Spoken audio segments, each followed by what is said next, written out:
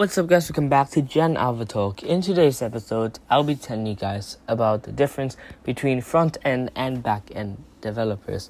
What's the difference? Today, we're back again with another coding episode. So, I've been getting into coding.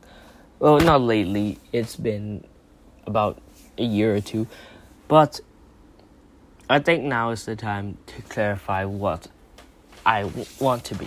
Okay, so I plan on getting a computer science degrees if possible, and well, if I had to choose between front end and back end developer, which if you guys don't know the meaning of these two, I'll explain to you guys in this episode, but I would choose front end, and you'll know why now. Okay, if you're new to the world of coding and software engineering, you may be confused by terms like front end, back end, and even full stack. Your head may swirl at the sight of programming languages like Ruby on Rails and JavaScript. So let's take a quick poll. Raise your hand if you find yourself asking, what does it mean? What's the difference between front end and back end? I get it, and I was there once too. So today I'll be demystifying the difference between development styles and tackling these questions. What is front end development? What is back end development? How are front-end and back-end development different?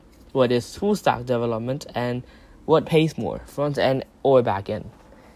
First of all, website development is the process of building websites and applications. Unlike UI/UX design, web development focuses more on coding and making sure a website functions well. It is essentially the usability aspects of websites and apps. But where do terms like front and back-end come in? Front-end development and back-end development are the two different types of web development. So let's dive in and get acquainted with these web development styles. Get started with front-end development. Front-end developers build with the user in mind. Front-end development is a style of computer programming that focuses on the coding and creation of elements and features on a website that will be seen by the user. It's about making sure the visual aspects of a website are functional. You can also think of front-end and as the client side of an application. So let's say you're a front-end developer. This means your job is to code and bring to life the visual elements of a website. So you'd be more focused on what the user sees when they visit a website or app, and you'd want to make sure the site is easy to interact with while also running smoothly. These developers take the visual design from UX and UI designers and bring the website to life. Make sure it functions well for the user. One of the many ways you could use front-end skills is in creating a static website, which is a website with fixed content that's delivered to a user's browsers exactly as it's stored. You might run into a static website if you happen upon a simple landing page or a small business website that doesn't allow users to perform any interactive tasks. Front-end developers build elements like buttons, layouts, navigation, images, graphics, animations, content organization. Now, what is back-end development? Back-end development focuses on the side of the website users cannot see. It is what makes the site interactive. You can also refer to the back-end as the server side of a website. For instance, let's say you're running a social media website.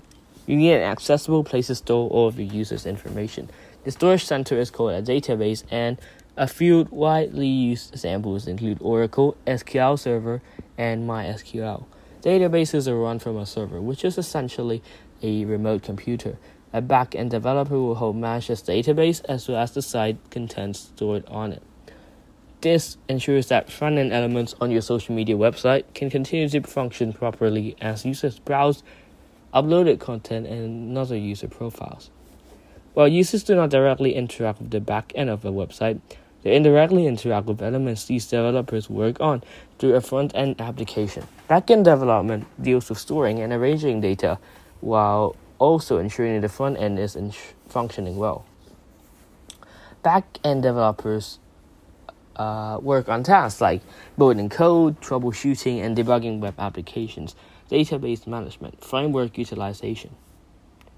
So, still thinking, front-end, back-end, what's the difference? Now you've gotten an overview of both front and back-end. Let's discuss their differences. There are four main distinctions that set front and back-end development apart. Front and back-end developers work on different sides of a website. Front-end development is programming which focuses on the visual elements of a website or app that user will interact with the client side. Meanwhile, back-end development focuses on the side of the website users cannot see, the server side. They work together to create a dynamic website to allow users to make purchases, use contact forms, or any other interactive activities they want to participate in while browsing a site. Some examples of dynamic websites are Netflix, PayPal, Facebook, and the Kenzie Academy site that offers a huge amount of courses you can learn from, and it's under the Southern New Hampshire University. So Kenzie Academy is a really good resource that I've been using to get my coding right and stuff like that. So go check it out if you have time. Alright, let's get back to it. Front and back end developers have different strengths. According to Realmans, different developers have different strengths, but it's essential to keep in mind that one side of the development process isn't harder or more important than another.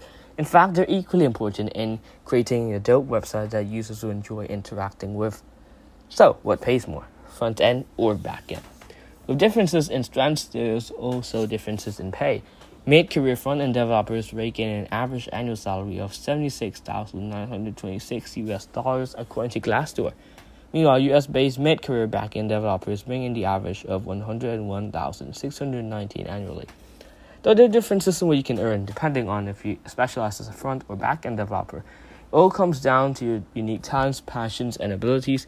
You may find you prefer one side of development over another if you're deciding between the two.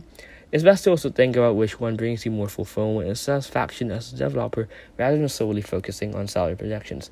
For me, salary is not that much of a problem because if I do what I like, I'm sure that I'll be able to make a living out of it if I enjoy it.